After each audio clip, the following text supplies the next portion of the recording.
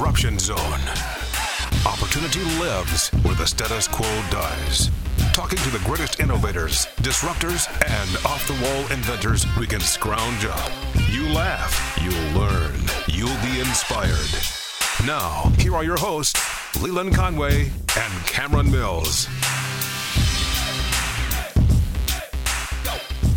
The CDC is lying to you about something very important that could affect the distribution of the vaccine. And if they are lying to you about that, and if government officials are lying to you about that, what else are they lying to you about? I was recently called a flat earther because I posted a picture, I posted a link to a New York Times article on Facebook that talked about how some people were having a rare blood disorder after they had the vaccine. They weren't necessarily saying it was because.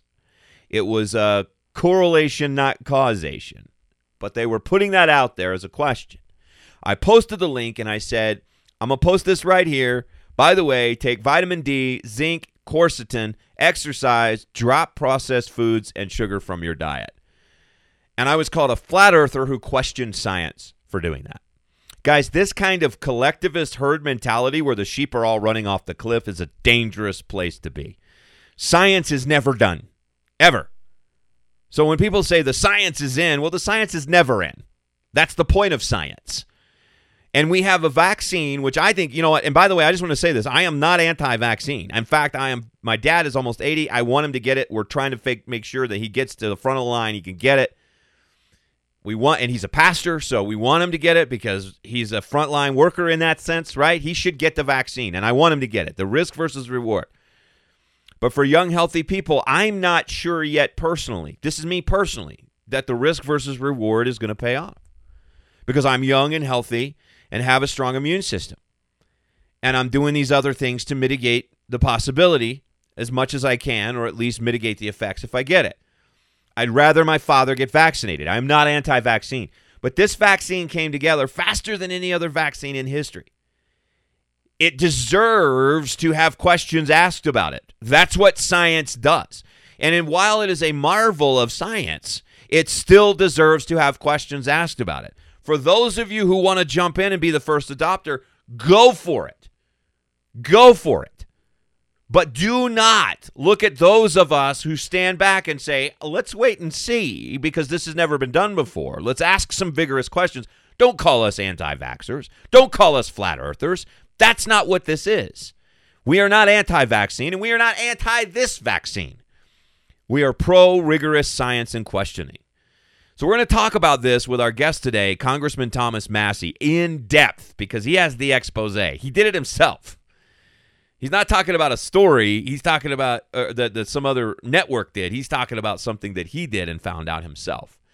And he has the tapes to prove it. We're also going to talk about the Second Amendment and the Democrats' outright brazen attack on it. Brazen attack. Brazen is not the word. Brazen attack on it. So we're going to get in depth on that and national reciprocity and several other things. So I want you to just tune into this. Sit down. It's a little bit long. But it's worth every minute of it, okay? So we're going to get to that right away. Coming up right next. First of all, though, I want to welcome our sponsor, Louisville Cabinets and Countertops. They're awesome. 6200 Hit Lane in Louisville. If you are looking for your dream kitchen like we were, do this. I don't talk about businesses that I don't actually do business with, okay? We used Louisville Cabinets and Countertops to do our kitchen when we were in Louisville before we moved to Colorado. Our house sold in a day.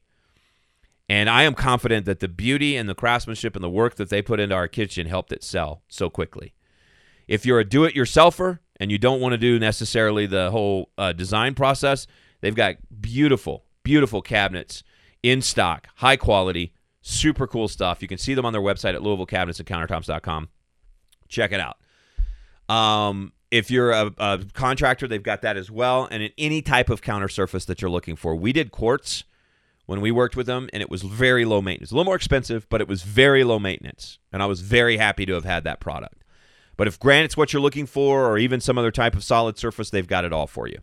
George, Kelly, Michelle, they're the designers on staff. They're waiting for your call at 502-930-3304 or for you to stop by their beautiful showroom at 6200 Hit Lane right on the border of Odom County and Louisville. If you're in southern Indiana, Louisville, or Odom County, or northern Kentucky, these are your guys. Louisville Cabinets and Countertops. All right, without any further ado, let's jump into the conversation with Congressman Thomas Massie. Are you in Washington, or are you at the farm today? I'm actually in my studio 3 miles from the farm. Okay, awesome. I love the farm. The farm is off the grid. Awesome. Yeah. So, yeah. So I knows exactly where it is, and we'll never tell. I had to come 3 miles to get to the grid to speak with you. It's so great. It's so great.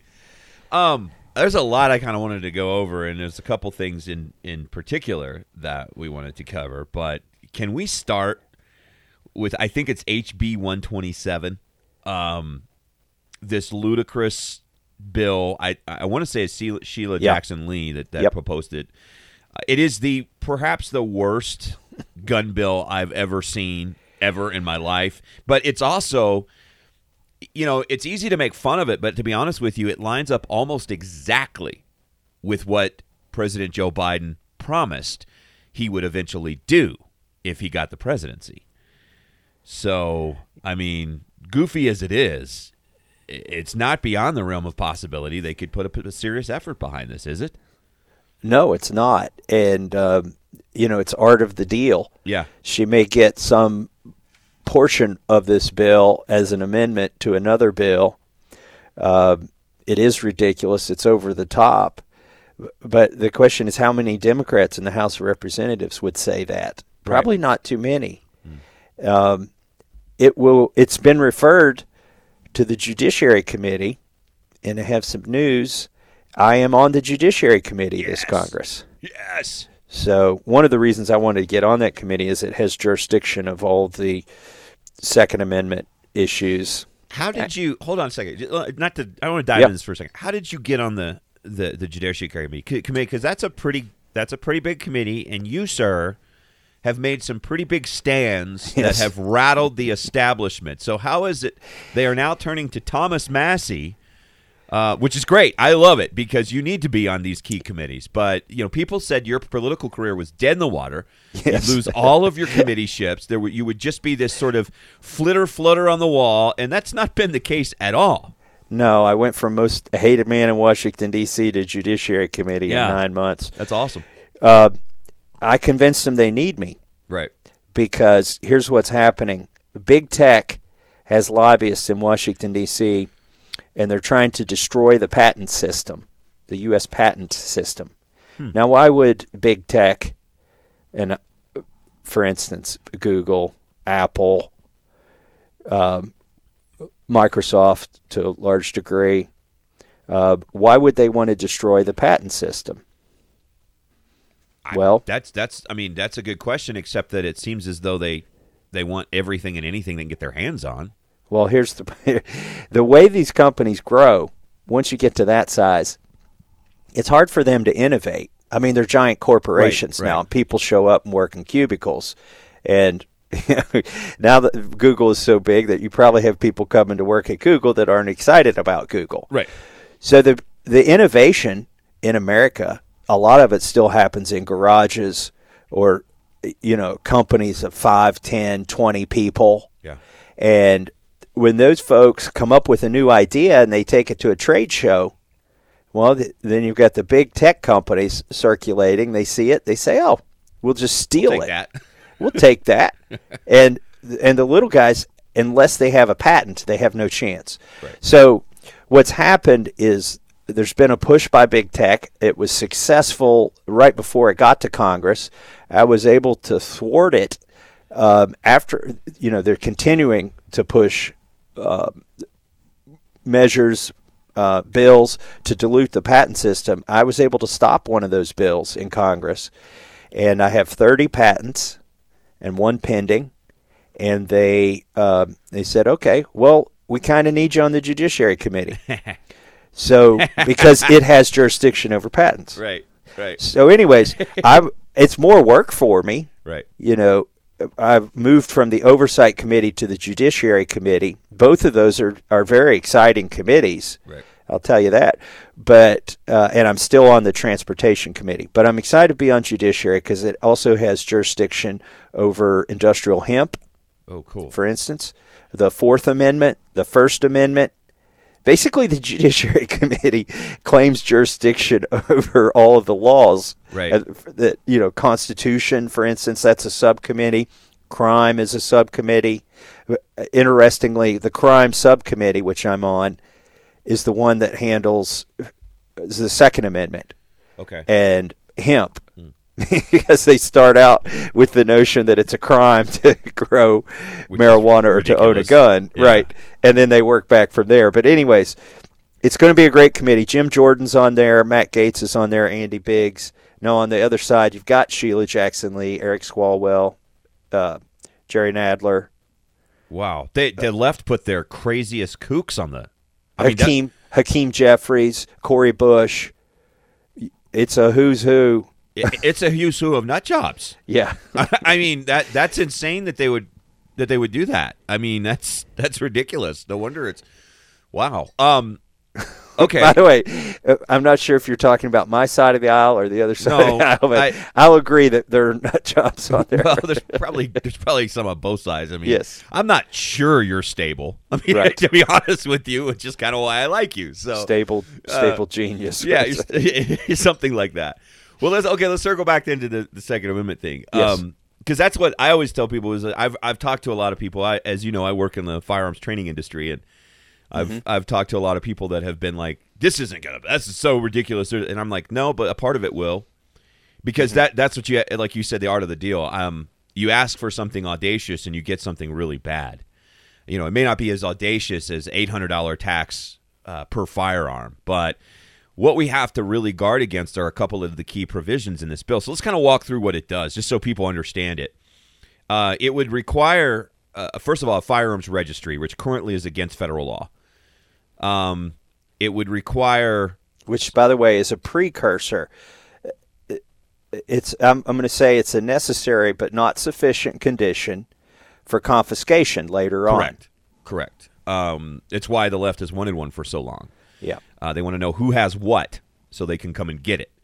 And then it requires a prohibitive tax on firearms and existing what you would call high-capacity magazines. I would just call almost enough ammo, but they would call high-capacity magazines. But and then it requires you to register, I believe, or to get a background check to purchase ammo. Which would have people already, you can't get ammo, but it would have people waiting days to get it because they'd have to have a background check. It is as draconian can get. It bans a number of types of weapons that are quote unquote scary looking. So assault weapons, which can, depending on how you write the definition of an assault weapon, it can be anything from an AR-15 to even my 9mm Springfield Armory XDM, just depending on how you want to define it, how broadly. So this is President Biden's. It's exactly he wants to leave us with a shotgun and then tell us to shoot through the door, or shoot up in the air, yeah. As he told Jill. Yeah, 2 shots into the air. Mm-hmm. That's real safe. Yep. So, what has been like? I mean, what do you think we should fear about this bill, if anything? All of it. Now, I will.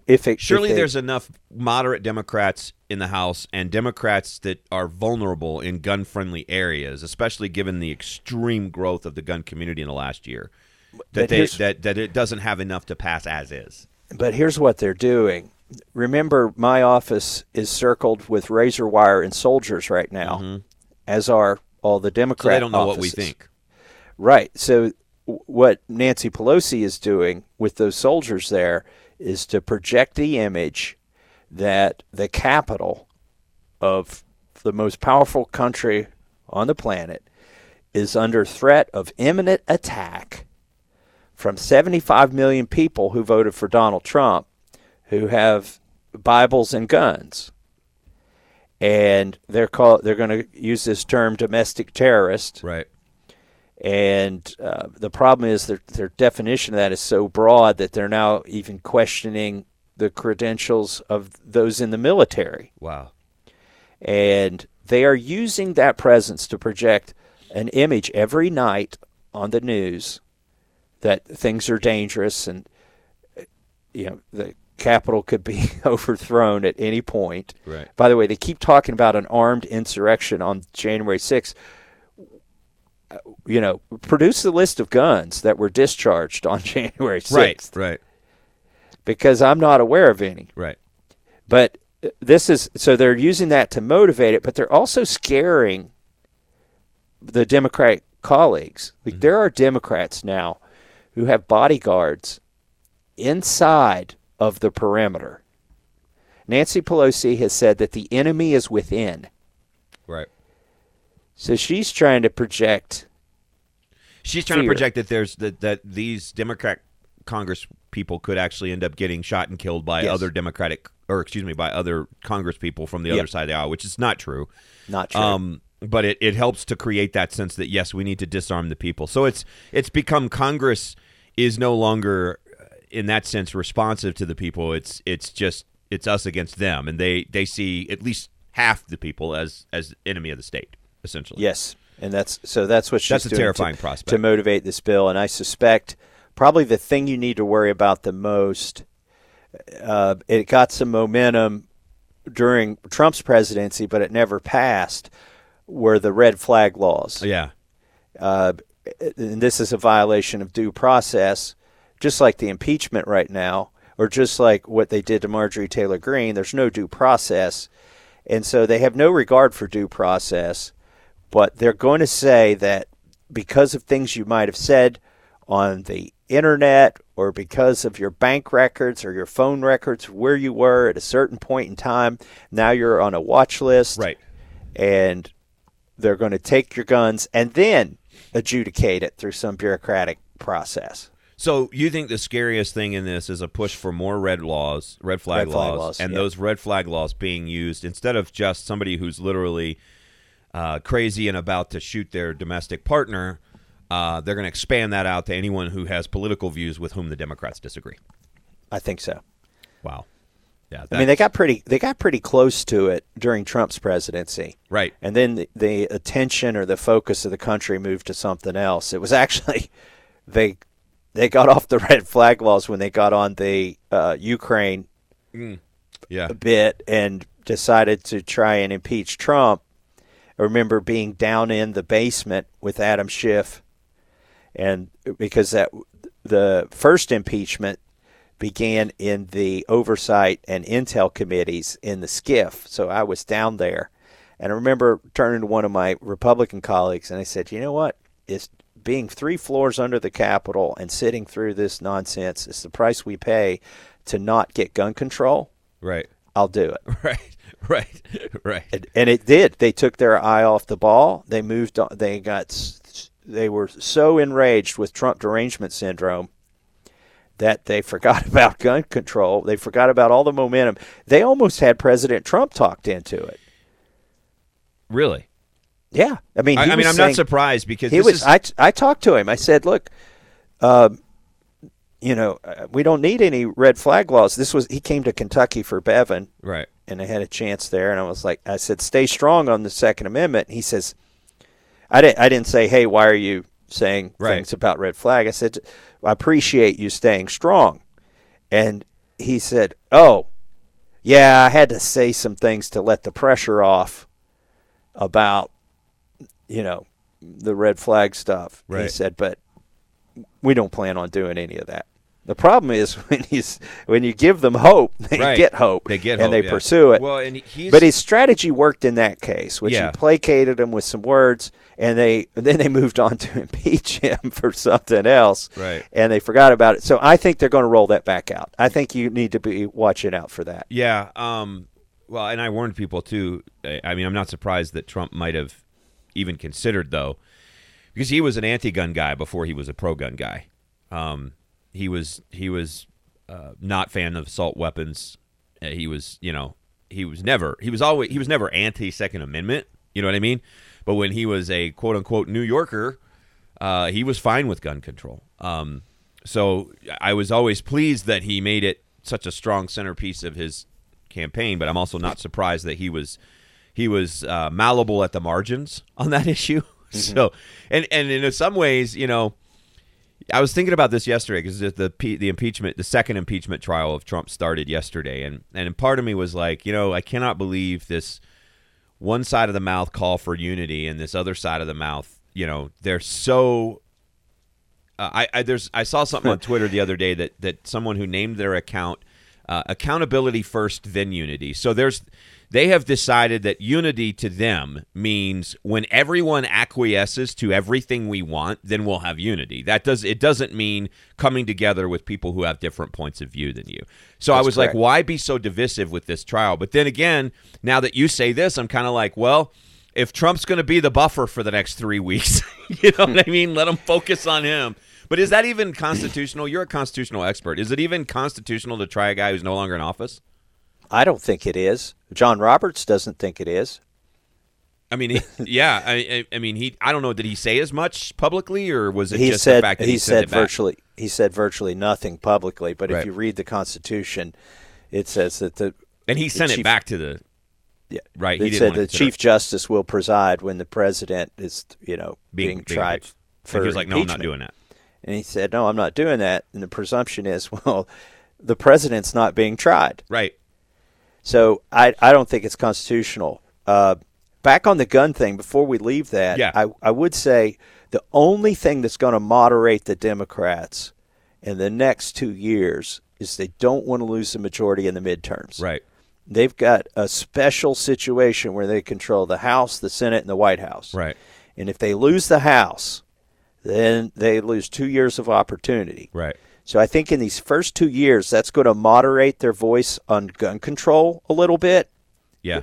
And what you may see, though, is President Biden doing things by executive order. Right. And the really dangerous thing here is that President Trump set a precedent with the bump stock ban. Mm-hmm. Yeah. And I've never seen anything like that before. Right. Which just by executive order. I mean, there is a precedent for adding some firearms to the National Firearms Registry under the NFA. Right. Like street sweepers or some variant of shotgun they added. Mm-hmm. But this was before I was in Congress, but I believe they did that legislatively and not through executive order. So I'm worried about executive orders because Biden knows he's got 4 years. The House knows they've only got 2 years until they're up for election again. Right. And she's vice president, but when she was running for president, didn't Kamala Harris say that on her first day in office or her first 100 days, she was going to do an executive order to ban AR-15s, which people said you can't do that. But you can't do that doesn't stop them from doing it. Mm-mm. Well, and the best thing we've got on our side since the 1994 so-called assault weapons ban, there were less than 1 million AR-15s in the United States at that point. Right. And now they're probably at least 10 million. Right. And there's been no increase in crime with them. Right. And there wasn't a lot of crime with them prior to that. There were probably, I don't know the exact numbers. I would guess there were maybe 500,000. They weren't that common. Right. If you remember. It's the most ridiculous demonization of a firearm because no one uses them for what they say we use them for. Mm-hmm. They don't. They're fun guns. They are small caliber. They're small caliber. They constantly attribute them to armor-piercing ammo, but that's not necessarily true. They're small caliber. They're frankly, I wouldn't hunt with one. Maybe varmints. You know what I mean? Like if I was having to hunt varmints to protect a crop or something, I might hunt with those. It's a great home defense weapon, depending on how you look at it. Some people would argue with that, but hey, your choice, your choice. But for like a small person like my wife, who doesn't want a lot of recoil but needs plenty of ammo if there's multiple attackers. Mm-hmm. In the city we live in, we've had a rash of break-ins with multiple attackers. They come in military style, 2 in the back, 2 in the front. And so you're telling me that all I get's a six-shot revolver to defend against that, right? When they're going to have whatever they want because they're criminals and they're not going to obey the law, that's bull. I talked to a Boy Scout troop yesterday or the day before, and I reminded them it's not the Bill of Wants or the Bill of Needs. Right. It's the Bill of Rights. Right.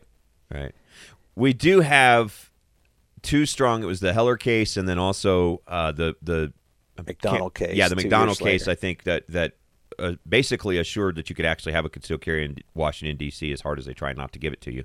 Mm-hmm. We have those going for us in terms of the protection of that portion of the Second Amendment. But yeah, I'm very concerned about capacity of magazines, and very concerned about particular types of firearms, and I'm very concerned about a registry. Now, the registry, the federal law against the registry is a law, not an amendment. So they could change that if they had the votes, right? They could change and say, "Yep, we're going to have a federal registry," right? Yes. We have no constitutional protection against the federal registry.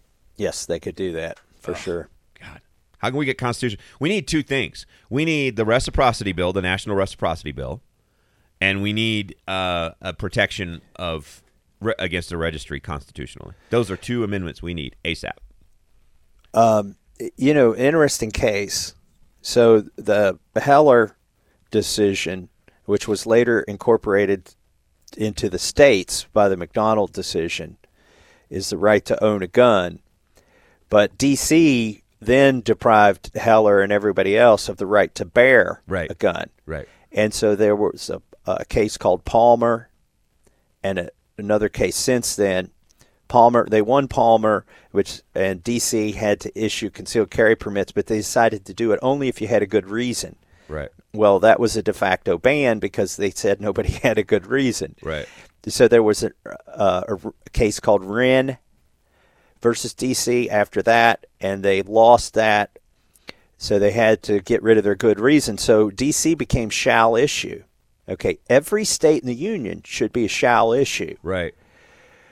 Well, D.C. lost, and California, New York, Illinois, Hawaii, they called up, the AGs from there called up D.C.'s AG and said, do not appeal this. Do not take it to the Supreme Court. Because they'll lose their ability to be may issue as well. Yes. Okay. And so that, honestly, I feel like that's what we need, is we need a precedent at the Supreme Court, right, like the one in D.C. So you can get a concealed carry in D.C. I just got another 11 congressmen trained 2 weeks ago to get their concealed carry permits in D.C. I've been doing that. I'm kind of like a Sherpa. When the freshmen, it was 2 sophomores and 9 freshmen. Yeah.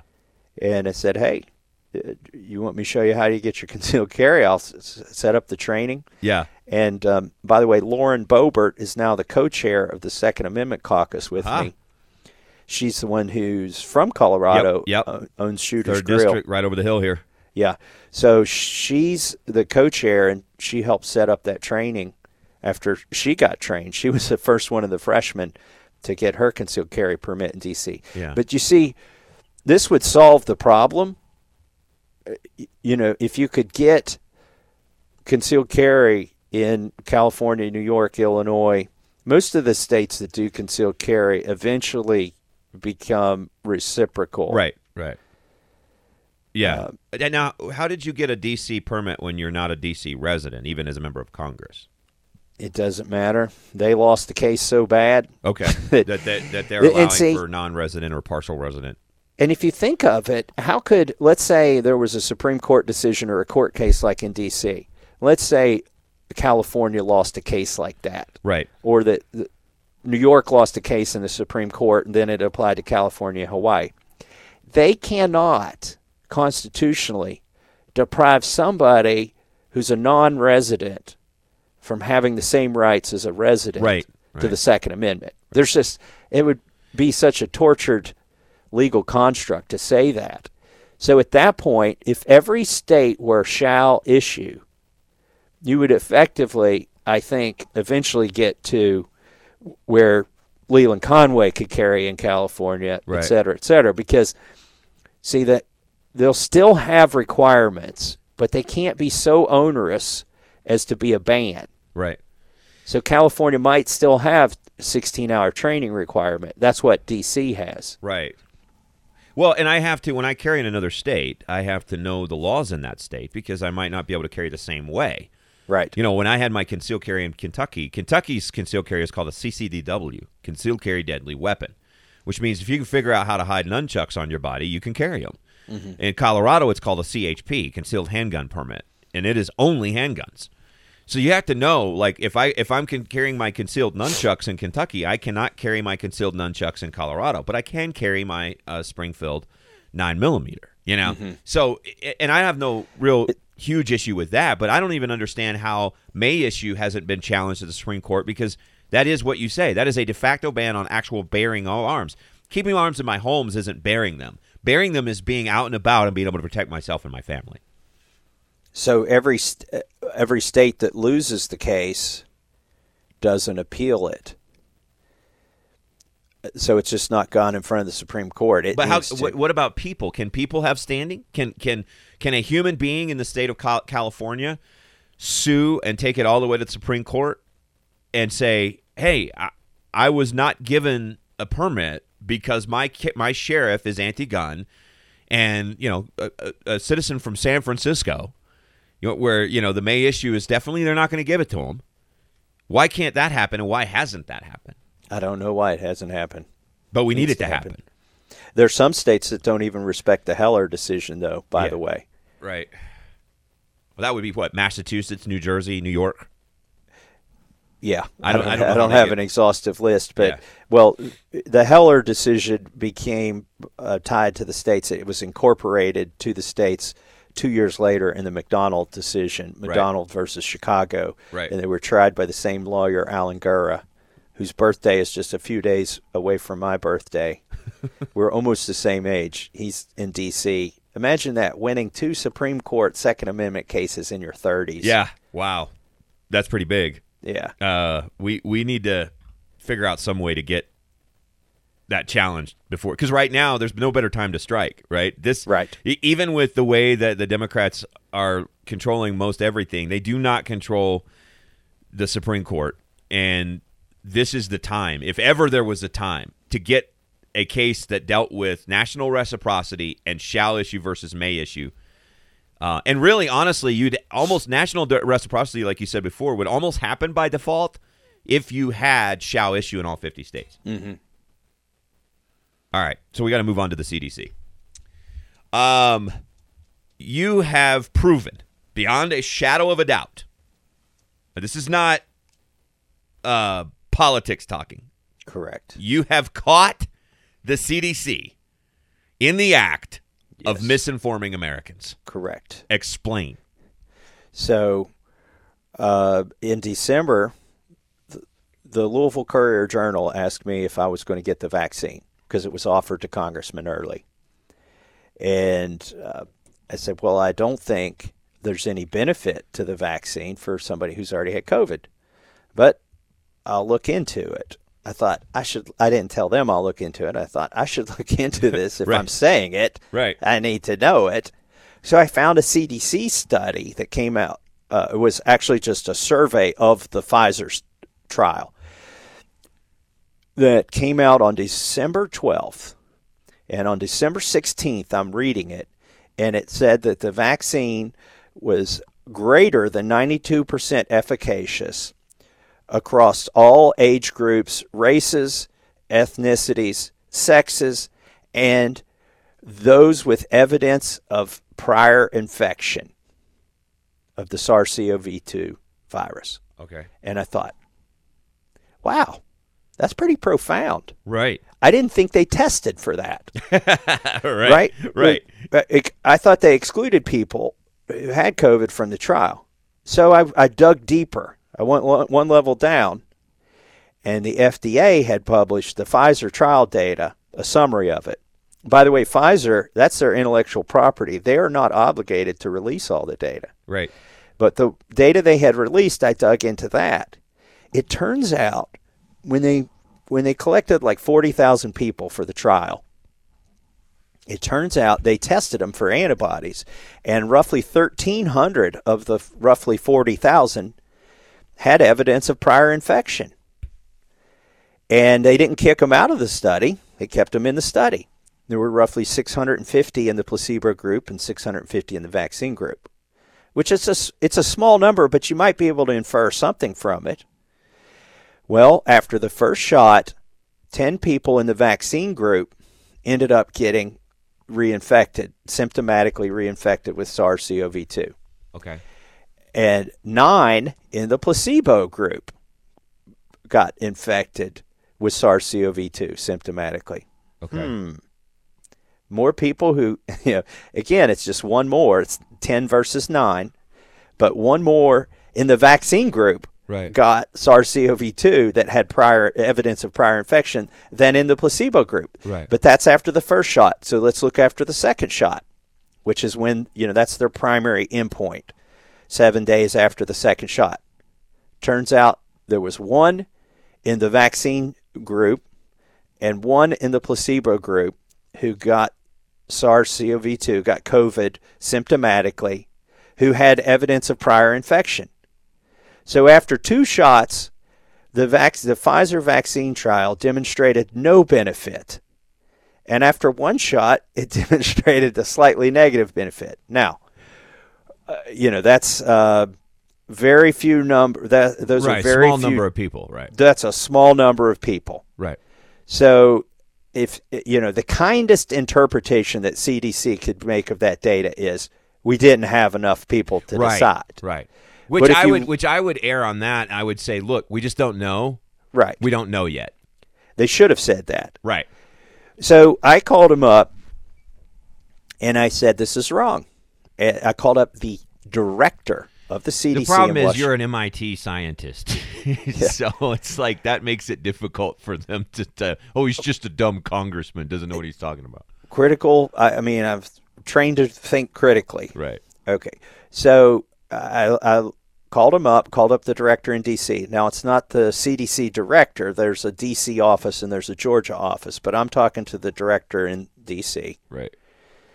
And they've got an office there that's meant to interface with the legislative branch. And I told her, I said, I think there's a mistake, and I'll tell you why I think it's important, because this will affect the distribution of the vaccine. We don't want people who don't need the vaccine or don't receive benefit from the vaccine taking the vaccine when there are those who might receive benefit who can't get the vaccine. She said, I'll have my top doctor look into this. So they call me up the same day. This is December 16th. And they said, you're right. In fact, they said, we're going to call you Eagle Eye Massie. We don't know how we missed this. We looked over this. Can I interject here, though? Can I interject, though? Because it seems like they missed it on purpose. Because if they're taking and making the statement definitively. Well, let's get to the purposeful. All right, sorry. There's in backing my mind, out of my interjection and letting you don't continue. go down the rabbit hole yet. Okay. We're going to get there. Okay. We're going to go. Okay. I mean, this rabbit hole's so big, an 18-wheeler would fall in it. Okay. So they and by the way, I'm characterizing it with them as a typo. Right. Like, I don't want to impugn their motives. Sure. If they're willing to change it, if they're willing to fix it. Right. So they said, okay, we're going to call you Eagle Eye Massie. We looked over this. By the way, there are like at least 12 authors on the paper. All of them have PhDs or MDs. Okay. And they said, this kind of just showed up at the last minute. We don't know how this got in the paper. And by the way, I have all the phone calls recorded. Oh, good. I was going to ask that question, but I thought it might be too much to hope. But you've got them. It's all recorded. Oh, it's awesome. It's awesome. So, because I wanted, to make sure I remembered it correctly. So they said, we will change it. We'll fix it. Okay, that's December 16th. I even tweeted something. I said, I have renewed faith in the CDC. I found a typo. I'm still being fair to them. Right, sure. And I'm to this day fair to them, but it's going to turn south here, my story. So I did not get the vaccine. I did not take it. It was offered to me. I did not take it. I'm not anti-vaccine, by the way. Right. No, you've made that clear. In the last 5 years, I've had a hepatitis vaccine, a diphtheria, a tetanus vaccine because I was traveling to India. Right. So I'm not anti-vaccine. And I'm just operating under the assumption that the Pfizer trial data is correct. Okay. Knowing that they haven't released it all Right. But that's all we've got to work with right now. So fast forward to January. It's roughly January, end of the second week in January. It's been a month since they said they would fix it. I'm talking to my daughter, who's 25, and she lives in Louisville, Kentucky, and she says, I've got friends who are getting this vaccine who've already had COVID, and, they're her age, 20s and 30s. Right, which, really. And they've already had COVID. How are 20s and 30-year-olds getting the vaccine when we should be giving it to elderly only right now? That's my question. So it turns out if you're an administrator for a hospital, you work in the back office. Okay. They don't, as far as I know, a lot of those people are offered the vaccine as if they were working in the emergency room. Right. They're considered frontline because they work for the hospital. Right. I guess the hospital doesn't want to pick the winners and losers. Okay, so there's people in the administrative functions in the hospital who can get them. There are teachers who can get the vaccine who are young. There are administrators at the school who aren't even going into the classrooms who are able to get them, who are young. And so I'm finding out that here in Kentucky, by the way, my wife's parents and my mother, they've gone and got the vaccine. But it's because my wife was on the ball in the case of her parents. And as soon as it was available, she went online and signed them up. Okay. But there were people like a day later who weren't able to sign up because there just weren't enough for everybody that wanted to get the vaccine. Right. So I'm hearing about 75-year-olds, 80-year-olds in Kentucky who want the vaccine and can't get it. And I'm also hearing about 30-year-olds and 25-year-olds who've had COVID, recovered, they're healthy, they're not at risk, and they're taking the vaccine. Right. I'm thinking, this is not right. So I said something about it on social media, and people pointed me to the CDC website. And I go to the CDC website, and they haven't fixed the typo. The quote typo that made it in at the last minute that nobody saw, and they have no idea how it got there.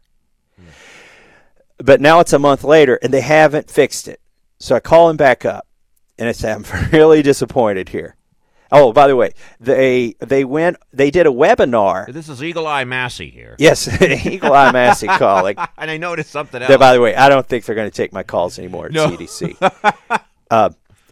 I noticed, I went online, I saw there's a webinar they did where the same top doctor I talked to, who admitted it was wrong, asks another top doctor in a webinar, and the other top doctor says, "Oh yes, we've the trial data shows that there's a benefit, so you should go ahead and get vaccinated, even if you've recovered from SARS-CoV-2." But the trial data doesn't show that. It doesn't show that. And this doctor had, in the timeline, she had already admitted to me that it doesn't show that. Yet she's participating in a webinar where they're spreading it. That was in December. January, their website still got the wrong thing. So they say, we'll fix it this time. We really will fix it this time. But they changed the wording, and they didn't fix it. They changed the wording to be just as misleading, if not more misleading. What does it say now? It says that the trial data showed that it's efficacious for those with and without prior evidence of prior infection. Is that because you had 9 and 10? They say with and without. The reason they can say that, I guess, is if you average the 1,300 cases into the 40,000 cases, the efficacy goes from 95% down to 92% because you're averaging 1,300 zeros right into a big number that's 95%. So you're taking data that you know, and you're putting it in with data that becomes more murky, and saying that it makes that data better. Right. It would be like saying watered it down. Right. It would be like saying you had 1,300 Asians in the trial, and you found out that the vaccine didn't help Asians at all. Right. And so, But in your report, you wrote up that it's 92% efficacious, whether you're Asian, African American, Caucasian, or Latino. Right. Because you watered down the data, knowing that the data shows that it doesn't. Right. Right. Wow. So that's the current state of play right now. Well, and let me just kind of broaden this a little bit so people understand why this is important. It isn't just a typo. Right now, over the last month, we have people that are advising the CDC that have actually suggested that we should use race as a factor in giving out the virus to help equalize healthcare, as opposed to trying to save the most number of lives we can by not factoring in race or socioeconomic status or anything like that, and starting with the most vulnerable. And the way we should do this is go with the most vulnerable. So why what you found makes a difference is because you have, as you said, young people who've gotten the virus and recovered from it taking a vaccine which should have been used for a 70 or 75-year-old. That's the bottom line, and it's affecting how those supply lines are working. That's the bottom line. And the CDC, which is supposed to be the government's voice on vaccine and disease control, is knowingly and willfully misleading the public about what the Pfizer trial data said. Right. Now, they may someday get data from another trial, right, that would support what they want to say. But the Pfizer trial data does not support that. In fact, they wrote it properly for the Moderna. But I don't want to quote this because I don't know 100% sure, but I'm pretty sure I heard a scientist saying, we know that the vaccine provides some protection, but the stronger protection against the vaccine is natural antibodies. Against the virus, yes. I'm sorry, against the virus is natural antibodies. So, in other words, giving the vaccine, the last people who should ever get the vaccine, even if it's efficacious, let's use that word, is still young people who've had the virus. They're the last people that should be in line because they survived it, they recovered from it, and they have the antibodies which are stronger than whatever protection the vaccine gives them. If they should get it at all. If they should get it at all, they should get it last. They should be the last people on the planet. Right. To get it. Right. And now, the CDC on their publicly facing website has said that if you've had it, you could wait 90 days. Right. And when you take into account that we've had 30 million cases in America, that becomes a massive slowdown of the vaccination process. 30 million who know they've had it, right, which means it's about 100 million they estimated back in November, December. So really, shouldn't we just do a quick antibody test and then give the vaccine? There is a doctor, and I retweeted this story, who's saying that's what makes common sense. He's saying it because there is a risk of adverse reaction to the vaccine. So his patients, he thinks he's doing them the best service by having them take the antibody test. By the way, the antibody test can be done on the same equipment, so I'm told, that does other types of blood work. It's automated. Okay. There's no backlog in antibody tests because so many labs could do it. Right. As opposed to the COVID test. And by the way, the antibody test is more reliable than the COVID PCR test. Right. You're not amplifying it. In fact, they test to get the titer level. They test your blood against a standard test. Then they dilute it and see if it still shows up. Then they dilute it again, and they do a certain number of dilutions, not amplifications, right, to see what your titer level is when they do the antibody test. But that's what they should – that's my opinion. I'm not a doctor, but I'm telling you what a doctor has said. Right. And it just seems to be common sense. What do you think? But the CDC, they want everybody to get the vaccine. And if you think about this, if 100 million people skip out on the vaccine and – the government's reimbursing $50. That's my guess. I don't know if that's per dose. Okay, that was going to be my question. What's the motive? Yeah. So, but $50 times 100 million is $5 billion. Yeah, that the health industry doesn't get. that they don't get, that might be care that might not need to be given.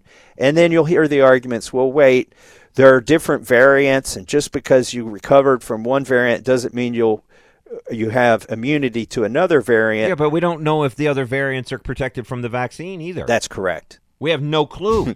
Right. In fact, there's no reason to think they would be necessarily, since the vaccine is based on the first variants. Yeah. Now, they're saying they could later create vaccines that track those variants. My God, we're going to have to take 27,000 vaccines a year because that viruses will do what viruses do. They mutate. And when they mutate, they often become less deadly because they have no interest in killing us. They need us as hosts. Right. So over time, here's the thing that really baffled, because now what we're headed towards is, I just saw a story, I sent it to myself this morning, the CDC, the director, let me see, where is it? Fox News had a post that the Delta CEO, Delta Airlines, I guess it is pushing back because the CDC is floating the idea of basically having airlines require passengers to have a COVID passport. In other words, prove they were vaccinated or prove they're negative before they could fly. I mean, that's what we're careening towards, isn't it? I mean, it's this one-size-fits-all, everybody do what we say, submit or be damned. I mean, that's the scary part to me, is we're in this sort of collectivist mentality right now, this sort of herd mentality, and all the sheep are running off the cliff. And I was called a flat earther the other day because I posted a New York Times article that said some people were having blood disorders after the virus, and they don't know why. And I posted, all I said was, I'm going to just leave this right here. And then below that, and I'm surprised Facebook didn't ban me again, right below that I said, take vitamin D, zinc, and quercetin, exercise, cut out processed foods and sugar. That's what I said. All I said was, I'm leaving this right here. Take vitamin D, zinc, and quercetin, exercise, cut out sugar and processed foods. And somebody called me a flat earther and a denier of science for posting a New York Times article that said that. And then just telling people to do something that doctors will tell you now is proven to mitigate the effects of COVID. This is crazy. By the way, I do want to mention that I did see 2 studies at the end of January that say that if you've already had COVID and you get 1 dose of the vaccine, your antibodies go up. They spike. Okay. Is that a good thing? Well, that sounds like a good I don't thing. know. It doesn't. It really, if you put an invader in your body, you would expect your antibodies to go up. Right. I don't think it doesn't prove any sort of efficacy. Right. It just proves that if you do something to your body with the vaccine, you can see that your body reacts to the vaccine. Right. Right. Not that it gives you any extra protection from COVID. Yeah. Yeah. But those are the kind of studies that you're going to see published by people who've worked for Pfizer. Right. Or people that are funded by the CDC. They're trying to now, I think, they're doing science backwards. They're doing political science. They're starting with what they want, and now they're trying to create the science to support it. Yeah. It's a lot like global warming. I'm sick and tired of being called a science denier for asking scientific questions, because science isn't final. It never is. It never is. Listen, I know you got to run. I want to give you the kind of last word on all of this. Is there anything, kind of bringing all this together, why should people be very, very concerned about what the CDC is doing here? And what are you most concerned about? Because it doesn't feel like common sense is ruling the day at any point in how we've been handling COVID. Well, if they're willing to lie about this, what else are they lying about? Because this is cut and dry. This is not even debatable. Go get the vaccine trial data. Go listen to Cheryl Atkinson. She did an investigative report on this where she plays the phone calls that I recorded. I gave her access to the phone calls, and she plays them. So you don't have to trust me. You don't have to question my credentials. I don't even need credentials. I am providing all of the information and pointing people to the information that they need to figure out that the CDC is misleading people. So here's what concerns me. If if I can prove that they're misleading people about the Pfizer vaccine trial data, what else are they willing to be misleading people about? They start out with an agenda, and then they go look for the science, and then they get some complicit, compliant PhDs and doctors to sign their names to these papers to give them the imprimatur of science. But they are practicing political science at the CDC, and this is dangerous. Right. So I would just say, listen to your doctor before you listen to the people at the CDC. And then there are some doctors that haven't looked at the trial data. Right. There's some that just listen to the CDC. If you've got the right doctor, the doctor is thinking for him or herself. Right. Like your doctor that says, you know what, I'm going to test them for antibodies before I give them the vaccine because those people should be at the back of the line. Yeah. That's right. And so, I'm not anti-vaccine. I said that before in this podcast. Yeah, neither am I, by the way. I need to say it again. I'm a vaccine realist. Yep. When they were vaccinating me up, giving my booster shots and whatever to go overseas to India, they had a flu vaccine laying on the table. They're getting ready to stick that one in me too. And I said, "What's that?" They said, "It's a flu vaccine." I said, "Is there a flu outbreak in India?" And they said, "No." I said, "Then don't give me the shot." Right. I don't like. I'm gonna evaluate the risk. And if there is any risk, there has to be an option. Yeah. And that's just the way it is. It's got to be that way. Fauci is not – that guy is a fraud, a quack, a political scientist. And he loves the limelight. And if this whole problem goes away, his limelight goes away. So he has a vested interest in this problem continuing as long as possible. So to this day, I'll never understand why Trump let – Fauci and Birx run around. Yeah. Birx, by the way, resigned sort of in disgrace after she got caught going to Thanksgiving. Don't travel. Yeah. and Ron DeSantis, he's the governor of Florida, a friend of mine. I talked to him about a month ago. He said he banned Fauci and Birx from Florida. That's awesome. Now, what he meant, I think, is that he didn't allow any of the state employees to meet with them. Right. Yeah. Yeah. And, they can obviously come down to Florida and enjoy the beach, but they can't meet with anybody in the state Florida's government. Doing just fine. Florida is doing great, and I think you're going to see that was the model that should have been used all along. Yep. Once we understood. Yep. I understand reacting to the unknown and preparing for the worst case, but once you get some parameters around this, you go on with life, you manage risk, and I would never trust the CDC after this experience. We could have mass-produced tests that cost $1 to make that are 100% effective at telling you, yes, you have COVID, and maybe not quite as effective at telling you that you don't. But at least if it was 80% effective, you would have had 80% of people with COVID staying home. And that alone, for $1 over the counter at CVS, that's right. would have changed the dynamics. And we could have done that 9 months ago. And you take one every morning, and that would have been enough to slow the spread. Yep. And if you're going to do a stimulus or a bailout to individuals, why would you give it to somebody who's got a government job and hasn't missed a paycheck? Damn straight. Yeah. But you could have done a program for people that had to miss work or felt it was prudent to miss work because they had a COVID test that showed they were positive. You could have, helped society by helping those people stay home, right? Ones that needed to, and you would have needed a test. And surely, if we had taken all of our national labs and all of the technology we have, we could have come up with that test. Yep. If this is a virus that you can spread from, now we're told 6 feet isn't far enough, that you could spread it from 30 feet away across the room, then surely we could figure out from your saliva or something that you've got this in your body. Right. Yeah, 100%. All right, I got to let you go. We love you, sir. Appreciate it. Thanks for your time today, and keep up the fight for freedom, my friend. All right, will do. Thanks, Leland.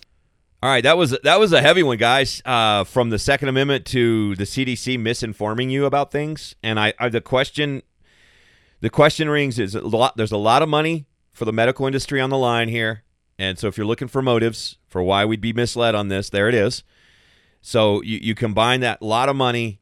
And the question of what if they lied about that, then what else have they lied about? And like I said, I was accused of being a flat earther for asking questions. When you're at a point where you're accusing people of being a flat earther because they ask questions, that's the collectivism that we're seeing in America today, and it's frightening. So anyway, all right, thanks for listening. I want to thank our sponsor, Louisville Cabinets and Countertops. We love them.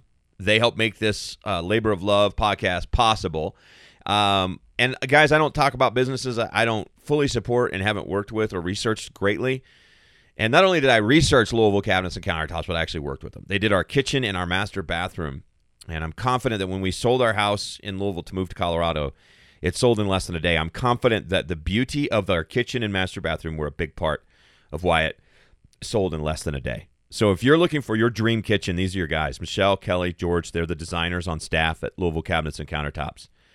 If you're a designer, if you're a do-it-yourselfer or a contractor, they've also got beautiful, affordable, quality cabinets in stock. And you can see them on their website at LouisvilleCabinetsandCountertops.com. It's the easiest website in the world to remember, right? LouisvilleCabinetsandCountertops.com. It's just the name of the business.com. It's super easy. You can also give them a call, 502-930-3304, or they'd love to see your smiling face in the showroom at 6200 Hit Lane. Right on the border of Oldham County and Louisville. So if you're in Louisville, Oldham County, or southern Indiana, this is your place.